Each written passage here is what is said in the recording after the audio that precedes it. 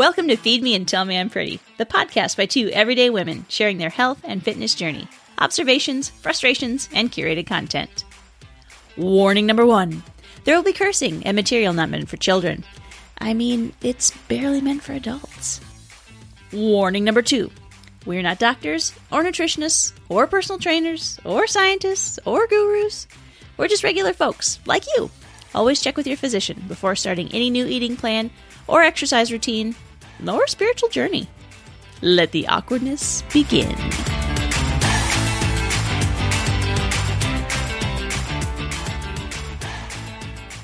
Hello, I'm Hillary. And this is AJ, the nice one. Still not true, even 30 episodes later. 30, AJ, can you believe it? That's right. It's our big 3-0. Oh my gosh. And not only is it our big 3-0, but I can hardly breathe. Jazz hands. Oh my God, we have a guest. Someone has agreed to come talk to the two yahoos that run this thing. Can you believe that? I can't believe that. Nobody is ever going to believe that. They're going to think we're doing voices. That's right. Exactly. We've developed a new trick and we're throwing our voices. But no, we do. We really have a guest. So let's introduce her, shall we? Let's. All right. We have on the show today to talk about, again, intuitive eating, which is a topic that we hit on, 2-3-ish weeks ago or so. Mm-hmm. And so we have Dr. Maggie Landis with us. And I am reading this, Dr. Maggie Landis, straight from your website because it makes me laugh. Your obligatory professional introduction that says you are a board-certified practicing physician with nearly 2 decades of clinical experience caring for children and their families. Is this accurate? Dr. Maggie Landis, does this describe you? Yeah. Yes, I think I've seen that somewhere before. Yeah. Like you wrote it or something, maybe. It's almost as if I did. Right. Well, thank you for the introduction. Thank you for being here. We are so excited. We can't even function. And we can barely function as it is. But oh, you know what? Y'all bill yourself as being introverts, but I'm not so sure. I think the jury's still out on that one. Joke's on you. We're heavily medicated and probably drunk. I am definitely on something right this minute. So we are here today to talk about intuitive eating. And you've got some experience in this area about intuitive eating. Well, I do both personally and professionally. And the part, I'm a pediatrician. I've been a pediatrician for, as my, bio you just stated, a couple of decades. I'm also a master's level public health nutritionist. And so I have that background as well. But let me tell you what, being a 44-year-old woman who grew up in the 1980s and 1990s probably has given me more life experience in the world of dieting than any formative education. I think any of us who are middle-aged women could write our own books on dieting, and yes, it would many have actually. Yes, many have. That's true. There are a lot out there. I have a stack next to me. Yeah, it would just be called Dexatrim and Tab. That's right. Well, you know what, though? I think it just speaks to how completely pervasive this is. This is not, this isn't just one group of people or one generation of people or one type of woman. This is pretty much the whole kit and caboodle. If you have been alive in the last 50 years, you've experienced diet culture, period. That's it. Preach. So really where I am professionally, I work in the anti-diet space because I had to leave clinical practice because there's a whole lot of problems with diet culture in clinical practice. Yeah, that's a whole other episode. You'll have to have me back. Oh yeah, absolutely. But right now we're writing things down here. But the thing is that it's people are relying on health professionals to be giving them objective, unbiased truth. And one would hope that would be one would hope. We were going to the and so I feel like, right, when you're wearing the white coat, whether you're a doctor or a dietitian or whatever, you're sort of like held to a little higher level of accountability than perhaps someone writing a internet headline or an op-ed or something like that. But when we are all so heavily influenced by diet culture, it is a beast to unravel because it's like the Matrix. Like you can't even tell what is real and what is not because it is so you're totally in it. But the good news, once you emerge from the Matrix, you can't unsee it. Is there a Wow. plugin in the back of my neck that I can just pull and just exit the matrix and me and Keanu Reeves get to go hang out together? That's really what I want to That know. would be really cool, especially if it was like a way out of diet culture. But, you know, it's just interesting because we're so steeped in it, we don't see it until you see it. And then you can't not see it. And then it's pervasive. It becomes everywhere. Yeah, So it is everywhere. for you, like when did you decide to ditch diet culture? Like, was there a defining moment, or was it just a series of things that happened to you over time where you're like, that's it, peace out, I'm done? Well, I will tell you where I sort of personally and professionally intersected at that point. You know, like I said, I grew up in the 80s and 90s doing all the diets. It wasn't even called dieting. Frankly, it was just eating because that's what we did. It's health. It's eating for health. That's it. I mean, we didn't even like categorize it as such because it was just normative, you know? Right. Right. So, I actually got sick with cancer about 4 years ago. And I don't even remember if I had told you this when we sort of met ahead of this interview, but I decided when I almost died that I didn't want to almost die again anytime soon. I think that's reasonable. I think that seems like a Been there, reasonable. have the t-shirt and the scars. Yeah, to prove it. exactly. So I don't want to die really, again. I was sure that there was a singular perfect human diet and I just hadn't found it yet. I had been, I just sort of thought it was out there and I was going to find it. So there's a diet that cures cancer and will make you live forever if you just eat. Cures everything, right? Cures everything. I figured, we have a lot of science. We got to be able to figure this out, right? So I started doing let's call it an independent study.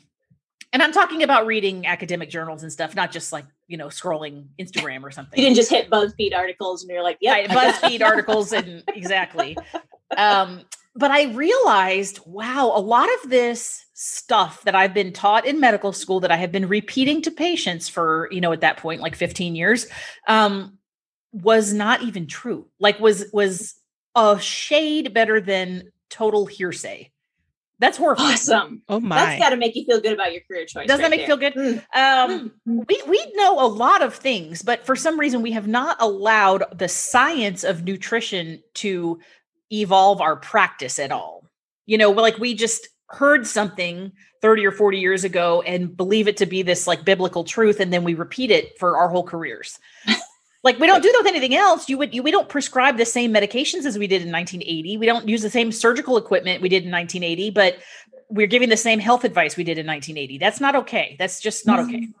That's not ideal. That is not ideal. So then I thought, here's what everybody does, right? You doubt yourself. And I thought, before I get too steamed up about this, I better make sure I'm not the problem.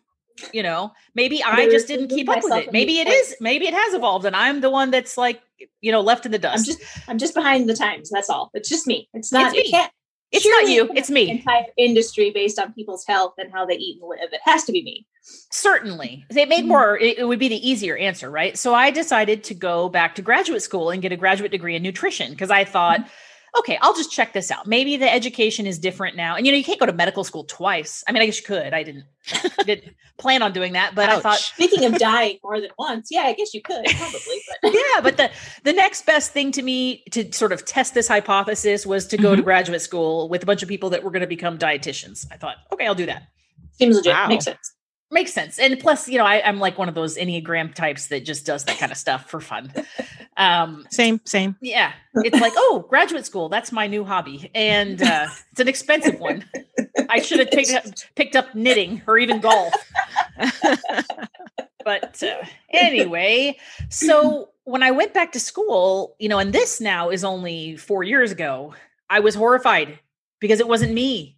It was the same crap. It was the same stuff. I mean, I have textbooks that were published in 2016, 17 have the food pyramid. Remember the food pyramid? Wow. No. Yes. No. Yeah. So this you eat 7 to 11 servings of grain every day. I don't even know. Oh, yes. I mean, but this is just a atrocity that so then I'm fuming. So I finished my degree because I'm the kind of person who doesn't quit graduate school in the middle. See, you got a spite degree. You didn't just get a nutrition degree. You got a degree in spite. Right.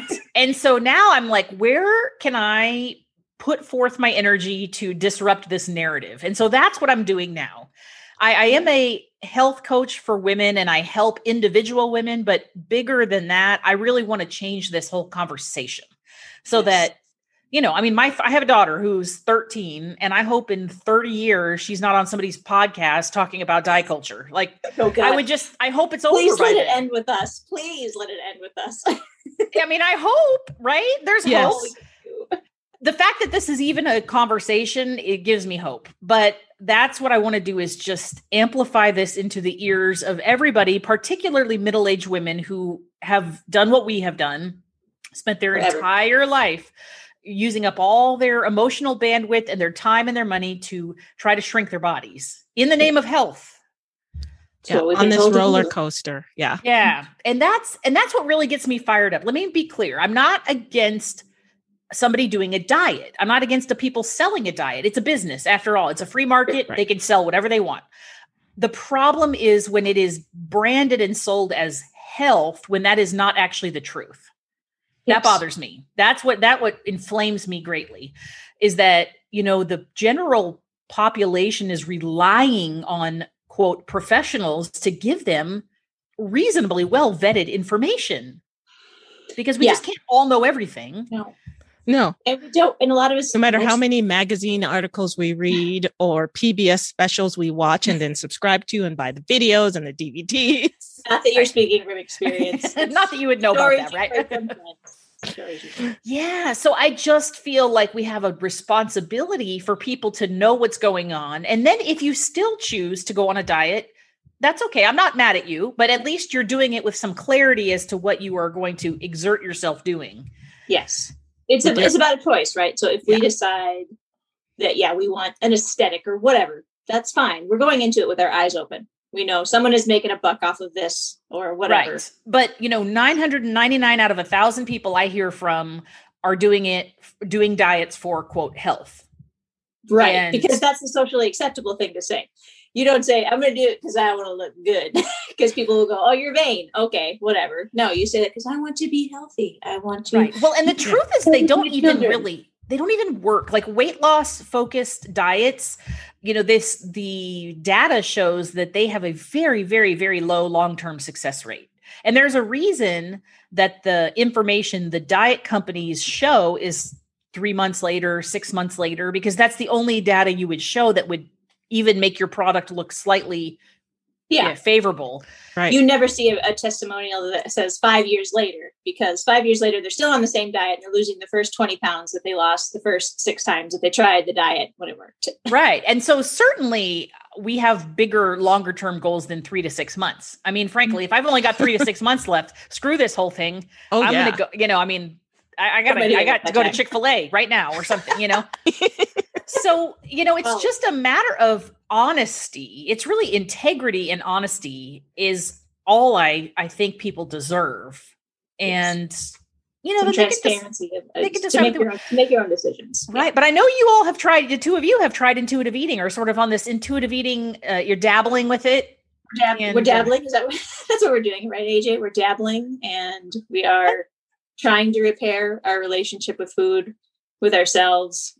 I think we've said we're trying to get off the crazy train of, losing, gaining, restricting, binging, coping, all of that sort of stuff. Yeah. And you know what? That's terrible for your health. Honestly, that yo-yo cyclic kind of thing is terrible. Like, that's actually about the worst thing you can do, is to jack up your metabolism by confusing it, whether you're feasting or famining, and whether you're gaining weight, losing weight. I just like to keep guessing. You might get some food today, body. You might not. I don't know. I want you to get highly labile state. The body doesn't really like that. The body thrives on consistency and predictability and safety. Does not like labile, crazy, as you say, crazy train. So. Yes. I think we need to pull over the crazy train. Yeah. And that's one of the benefits that I've been getting from this new way of eating, this intuitive eating, listening to my body, following the book that we recommended and we read, and you recommend that as well.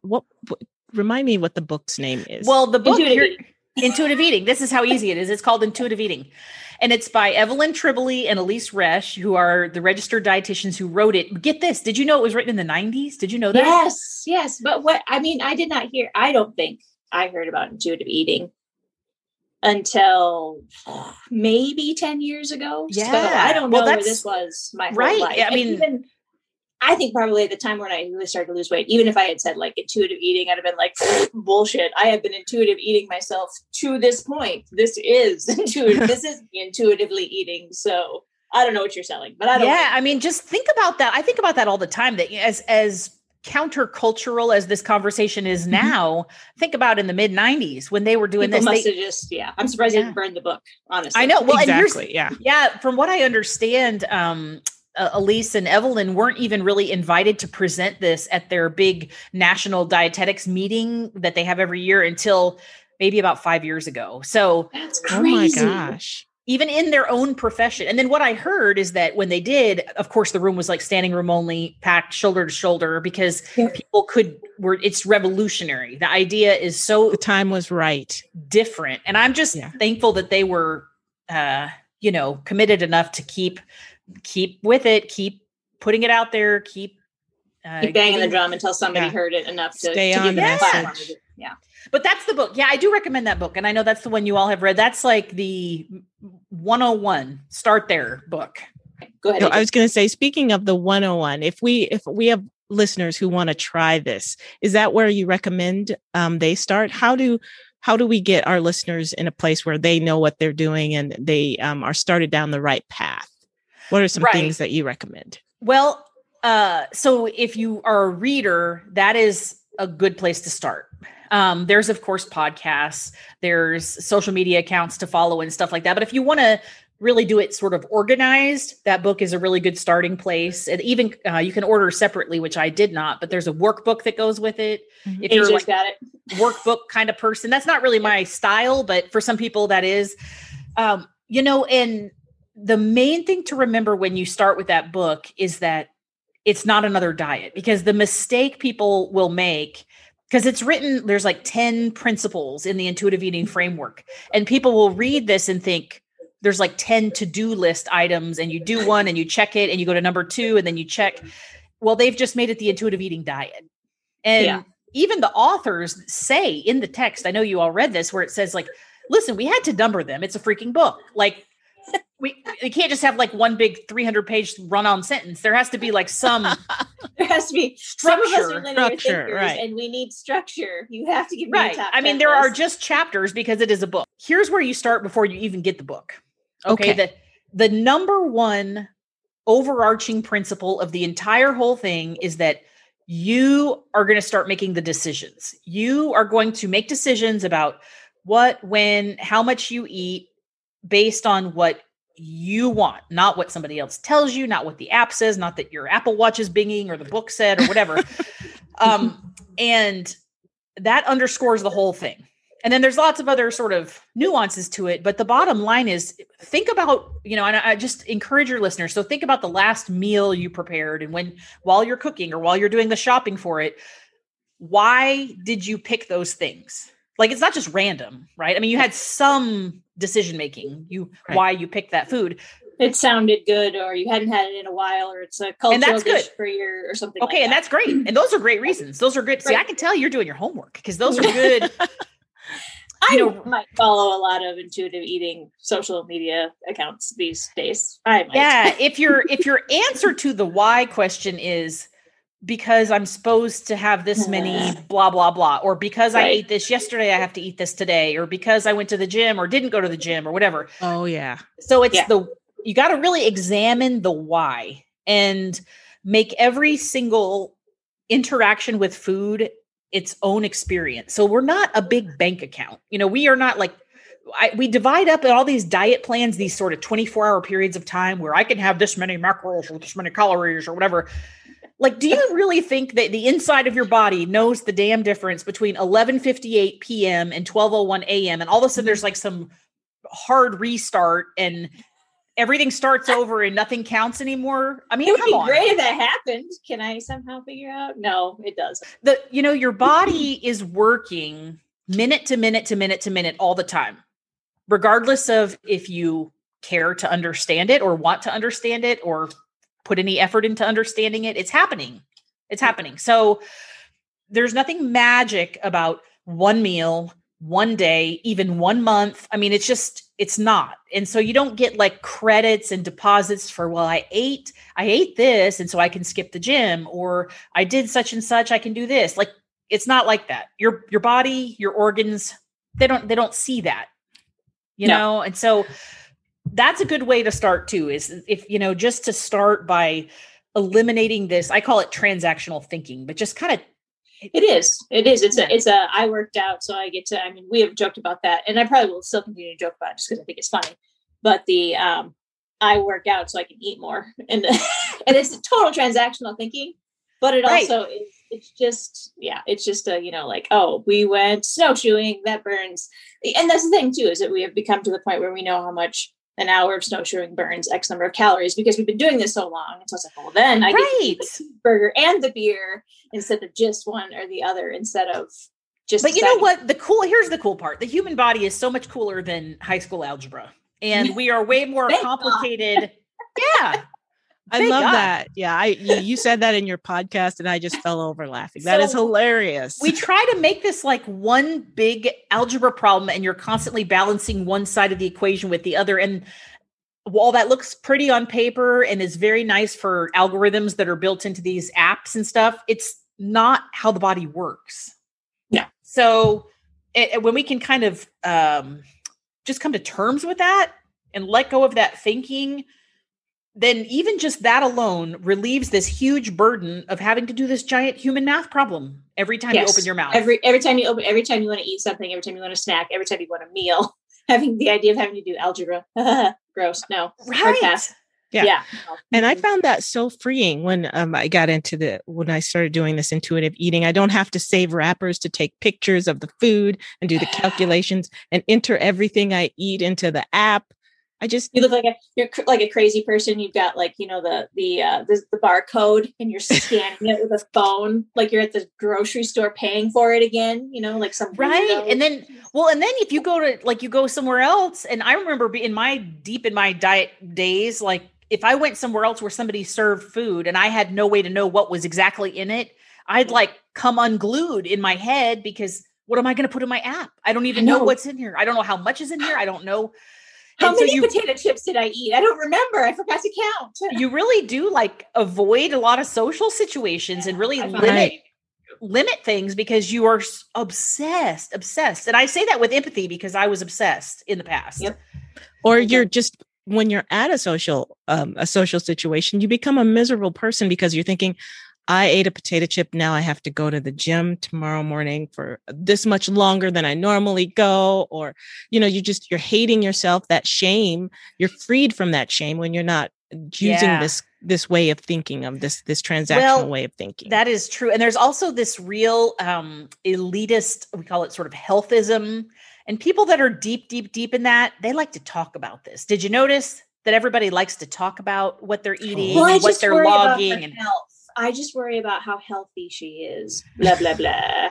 Yeah. No, you don't. You just want to judge her for being whatever size that she is or is not. You don't care about her health. You want to be judgy. It's very tricky to get around these conversations because it's just people that are obsessed with this. This is their reality. This is their identity. And this is what they want to talk about. This is what they want to put on you. This is what it's just, and people lose friends over this when they stop dieting and they just can't deal with it anymore. Because what do you guys talk about? Yeah. Right. You may not have nothing in common with that person except for all this diety stuff that you shared. And then it's sort of not interesting anymore. That's so depressing. But it's true. It's sad when you have built an entire personality around macros and it is sad. And say, I don't want anybody to feel guilty or beat themselves up or be shamed about this. But the idea is like, the sooner you stop doing this and get out of this mindset, the sooner you're going to be able to really unlock the rest of your life and not feel so boxed in because the highest priority item to you is sticking to a diet. Right. You miss a lot of life. A life that is incredibly short.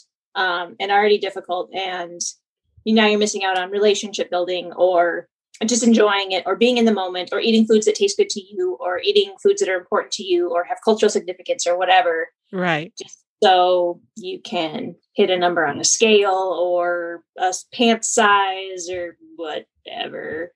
And speaking of that, so I think both AJ and I, when we first started intuitive eating, struggled with either the possibility or the reality, at least for the first couple of times that I started intuitive eating, is that there is a likelihood that you will gain weight. And if you have spent your entire adulthood trying to avoid gaining weight, like it is the plague, like a literal plague, that's a real mindfuck to suddenly say, now everything is okay, but it's possible that you'll gain weight. So how do you help people kind of overcome that, what feels like, I think, at least to us, that first big hurdle?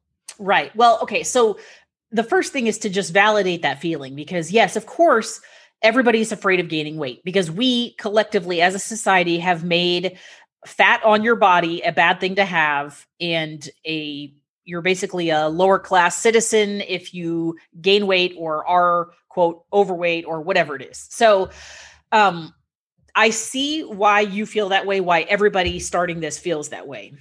But at the bottom line, if we're really doing this for our health, then let's talk about our health. Okay. And the truth is, as you improve your health and learn how your body works and learn how to feed it, you may gain weight, you may lose weight, you may stay the same weight, and we have to accept there is some body diversity in human people. Beings, right. We cannot all be a size 6 and weigh 120 pounds. No. Regardless of everything. And we won't even do that. Even if we had some crazy experiment where we all ate the exact same thing, it wouldn't happen.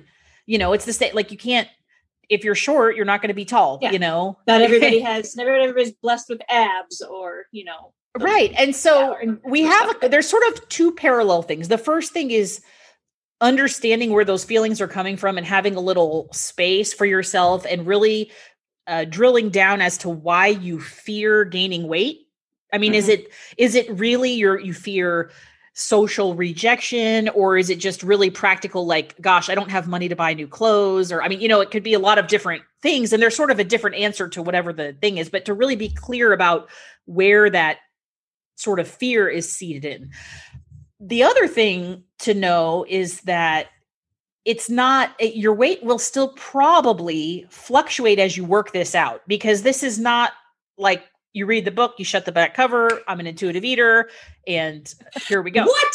That's what I signed up for. I know. That's exactly what I signed up for. Well, you didn't buy the workbook, so what can we say? See, I told you should have bought the workbook, Hillary. I'm feeling very shamed. I came here for a good time and I'm feeling very shamed right now. Right. Well, and so there's this, I call it kind of like the honeymoon. Some people call it like the spring back, whatever it is. When you have been restricting, and then you allow yourself to eat, there's this initial period where the pendulum kind of swings the other way because your body doesn't know what's going on. Your body doesn't know to trust you. You are now eating things that you have made off limits for potentially years or a really long time. It is highly likely that you'll not be cued into satiety and fullness immediately. And you may overeat some of this stuff that's been out of your life forever. Forbidden. Yeah. But that all settles itself out. The problem, and this is like what the mistake that everybody makes, is they feel that the first, I can't tell you how long that lasts because it's sort of different for everybody, but they feel that kind of wild, unrestricted, like, what do I do with no rules? It's like having the security blanket taken away, and they panic. And so then they say the answer is to then go on another diet because they want control. They want control. Obviously, this intuitive eating thing is not for me. It didn't work. I gained weight. I better go back to diet culture, diet mentality. Right. Well, and it always works. Here's the tagline. It always works because we are intuitive eaters. Humans are intuitive eaters. We just are. We are. So if it's not, quote, working for you, you're not fully understanding how it works or what you're working towards. Because it won't work if your goal is weight loss, because that's called dieting. Mm-hmm. So, but that initial like honeymoon period is the word I'm going to use, is panic inducing for many people. They kind of freak out. And if you tell me to stop dieting, I'm going to go crazy. I'm going to go drive through Dunkin' Donuts every morning on my way to work and get a whole row of crullers or whatever. Okay. No, you won't. I promise you won't. If you're doing intuitive eating, you really won't. Now you might at some point do that, but I promise you're not going to do it every day, because if you're listening to what your body needs and what it feels like when you plow through a dozen crullers, you're not going to do that too many times. But the reason you're not going to do it is because it doesn't feel good. It's not because you're not, quote, allowed to have donuts or blah, blah, blah, too much sugar, whatever. It's when you start listening to your body wants to be healthy, really, truly, with rare exception, the body wants to be healthy. And we just got to like lean into that a little more, instead of thinking that we're going to outwit, outsmart, and outplay it, because you're not going to. I mean, and we've proven that. If you can take my word for it, or you can just use your own anecdotal experience that you've gone on, off. I mean, the bottom line is, if diets worked, then why are we? Yeah, why are we all jumping around doing different diets? Wouldn't we have already done one? Exactly. Yes. And then the industry would have been bankrupt, because we'd have all figured out. Over. I appreciate your vulnerability in sharing that, because that is a common sort of first response to this. I can eat anything is I'm going to go crazy. There's no nutrition. Nutrition doesn't matter. I just do whatever. And that's not intuitive eating. You're not fully incorporated into that, if that's where your brain still is. And so if the listeners, kind of like halfway there and they're panicking, that's okay. You're only halfway there. Right. See, and that's the cool part of it. When you are really allowing any food, it becomes this really open-ended, curious, intelligent, fun experience, instead of rigid and punishing. Right. And then you just, you don't judge it. The key part is, whatever decision you make, whether you're eating a salad or a donut in that minute, that it's over. Like, that's one discrete eating event, and you don't need this like emotional baggage about, that's where we really do ourselves in. All the guilt and all the shame. Well, I ate one donut and I'm a failure, so I must eat all the donuts, or I might as well eat the chips too. And that's what I found is, when I took that away, and when I took all those restrictions away and that transactional thinking away, that I was now eating because I wanted an end result of, I don't want to feel bad after I finish eating. I don't want the shame or that stomach ache because I ate too much of this or that. I want to be healthy. I want the nutrition. I need to, eat these things to feel good, or because I'm hungry, because I want to. And that was so I want energy or whatever. Energy, yeah. I want to feel good later. Well, and you can start like experimenting around in the kitchen a little more, and become a more comfortable home cook, and really, because everything's available to you now. Everything's available to you. So you start learning stuff, and let me tell you what, vegetables are a heck of a lot better if you allow yourself to use butter or oil. Oh my God. Everything is better if you allow yourself to cook it with butter. Everything. Goodness. And it's so funny. You talk about the, being more free in the kitchen. My husband, he's always, his questions are we eating bread or not eating bread?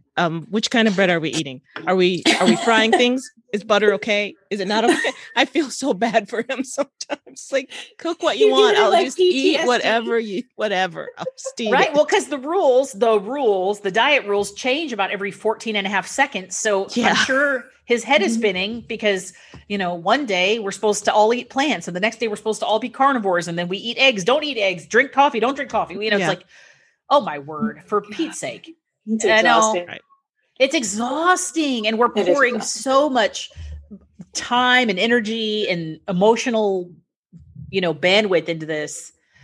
It's just, it could be sent. We probably could have solved peace in the Middle East if we weren't all. We totally could, as a group, man. If we had spent that much time and effort doing anything else, you name it, it'd be a different society. For people that have a legitimate eating disorder, so anorexia, bulimia, like people, obviously, you got to get professional help. This is not 100%. Though eating disorder is a mental health condition, it requires a multidisciplinary team of medical professionals, psychiatric professionals, all sorts of things. So if you think you or somebody has an eating disorder, buying the intuitive eating book and doing homework is not the next step. But for people, like I think both AJ and I would say that there is definitely still a part of us that we use eating as like a coping mechanism, as a self-soothing. So most people have a drug of choice, whatever. Ours is food. So if we get stressed out, we may go eat. Now we may not binge, but we may eat more than we meant to. Right. Well, and emotional eating is a major thing like that. That's sort of an issue that a lot of women in particular always are like, that's my deal. If I could figure that out, I'd be golden. Yes. And the couple things to know about emotional eating is that eating is supposed to be emotional. Like if the whole process of eating, preparing food, sharing food, eating food, it's culturally and socially emotional. It's also physically emotional. Like it releases serotonin and dopamine and stuff in your brain. And I'm not just talking if you eat chocolate. I mean, any food, really, frankly, to a degree, because it's a pleasant experience. It is a pleasant experience to eat. Right. Especially something you like. Yeah. And this is biological. This is like programmed into our biology because our prehistoric caveman ancestors, they had to have some motivation to leave the cave and risk their life to go get food. Because see, you and I don't have to risk our life to go get food, It comes right to our door now. Right. But they did. So they needed a reason to do it because it was not something you just do just because. So it's really in our biology. So to know that feeling that food soothes emotion and food creates emotion, just identifying that that's okay. And you're not going to get rid of that or stop feeling that. Okay. Mm-hmm. But the answer to how do we handle it, knowing that that's going to be there is, usually we're eating either to escape a bad emotion or recreate a good emotion. Right. And so we're not really fabulous species at sitting with bad emotions. We're not. No. None of us. This shit. Why does no one teach you how to just sit with your emotions and what that even means? Like, no, it's not a place where we want to be. We're anybody, even people that are very highly emotionally intelligent. It's not fun to feel bad or guilty or sad or isolated or whatever the feeling is. So food is, like you said, the socially acceptable sort of distraction from that. I can do a line of Oreos or I can do a line of cocaine. One will get me arrested. One will not. That's right. Right. Exactly. I mean, that's true. So we have to know that sometimes the food is going to be the coping mechanism of choice, but we need to identify other coping mechanisms so that we are better equipped to deal with emotional confrontation, because we're going to have that. We're humans.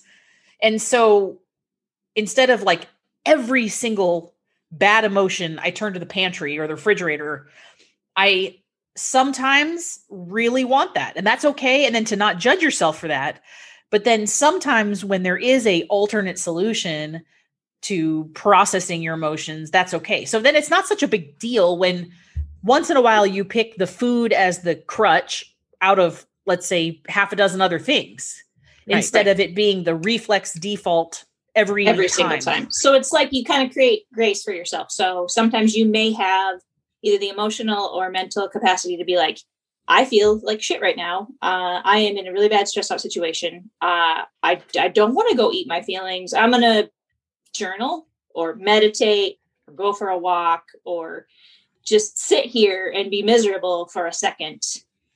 And because I have a little bit more mental capacity, I'm flexing this muscle. I've learned some other coping mechanisms that work for me. I'm going to do that instead this time. And then the next time it's like, I don't even have the capacity. I'm going for the Oreos. And that's okay. And then if you don't judge yourself and beat yourself up, because see, the problem is once you start judging your own decisions, now you're creating more negative emotion.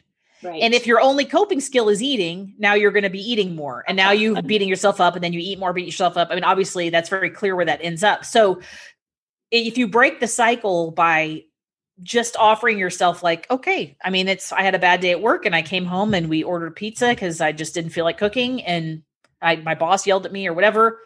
Okay, then that's it. It's the end. There's like a period at the end of that sentence that could be a complete sentence. It doesn't have to be this whole. And then you don't have to spiral. You don't have to hit this. Wow, yeah. Because you know how when you're dieting, you always start on Monday, right? I mean, you guys are. Nobody starts a diet on a Tuesday. I mean, what in the world? Monsters maybe, but not us. No. So what happens the weekend before you're going to start again? I'm doing air quotes here. You gotta eat everything. And then you're like, oh, I feel bad that I'm doing this, but this will be the last time. I'm never, ever, ever going to touch blank again. So go crazy. And it's this like Last Supper kind of thing. And then we feel miserable. We beat each other up, beat ourselves up. And then we start this restriction and it's miserable, of course. And so now we're guilting ourselves, thinking how awful our life is that we're going to eat all this boring food forever and never look like our skinny friends. And it gets to be Thursday and the stress of the week is piled up. You go to happy hour, the chips are on the table, boom, it's over. So then you say, okay, you know what? It's okay. Next Monday, I'm going to. It's time for real. Right. And I speak from experience. Okay. I'm not judging anybody. But we have to just break this cycle. I mean, it's comical to point it out because we are all doing it. If there weren't 150 million American women doing this, it wouldn't be quite so funny, but we're all doing the same thing. It's funny to talk about it, but it's damaging to be doing it, to be living that cycle. Yeah. So what if we just didn't think so hard about food? Like, what if we just took the emphasis off? That's really what the intuitive eating does, is just takes this, like, we think we can, we are the most intelligent creatures and we can outthink and outsmart human biology. But you know what? I don't care how many letters you have after your name. Like, you're not going to win this one.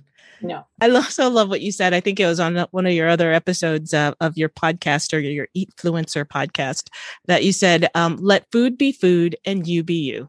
I thought that was brilliant. It's so simple. It's so simple. Like, the food has so much power over us when we're dieting.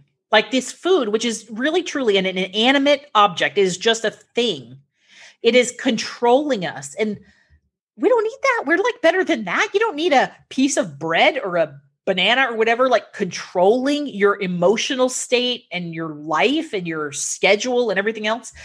Just let it. It's just food. And it's sort of like the interesting part is once you take the what's the right word? This sort of like polarization, this magnetizing energy from it. It's just frankly not that big a deal.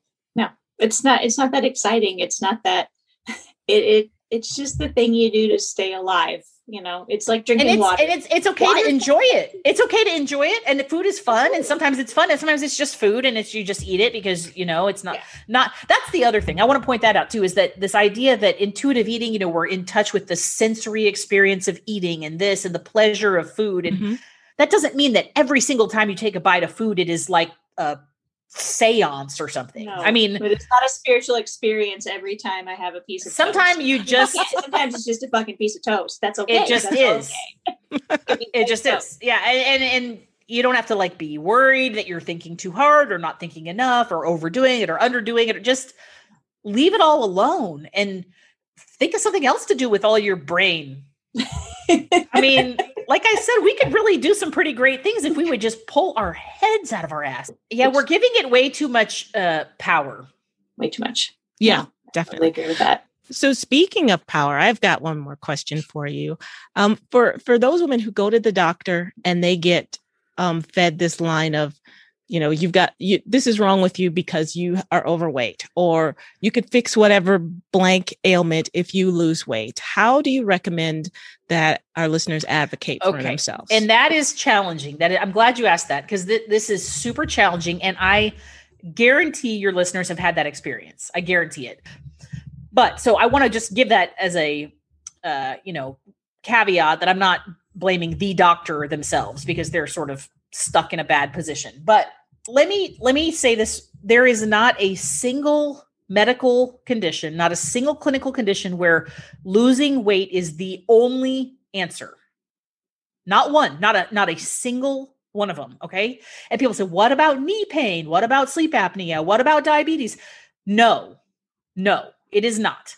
There are skinny people that have all of those conditions, and you better bet your bottom dollar when they go to the doctor and they're skinny and they have diabetes, the doctor doesn't shrug their shoulders and say, well, I don't know what the hell to do with you. You're skinny. I mean, like, I promise there are other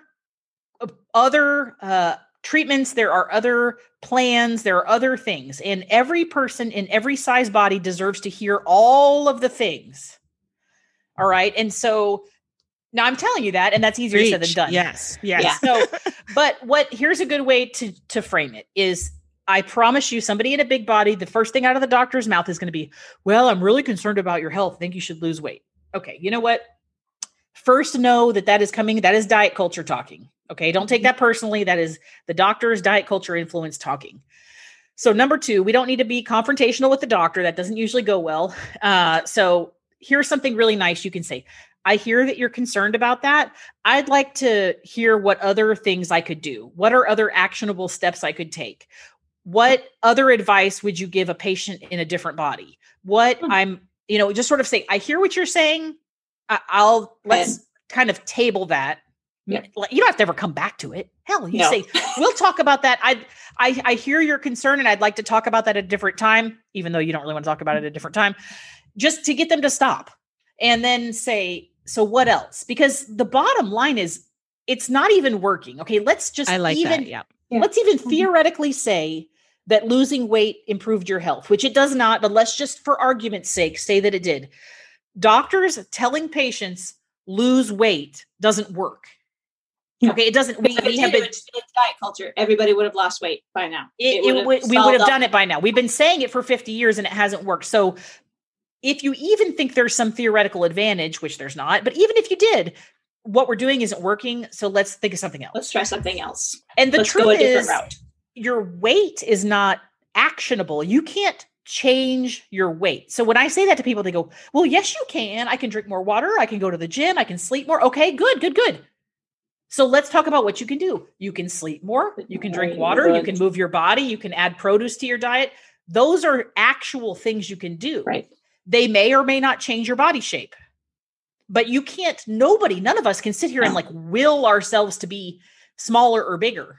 No, weight is outside of your immediate control. Outside of your control.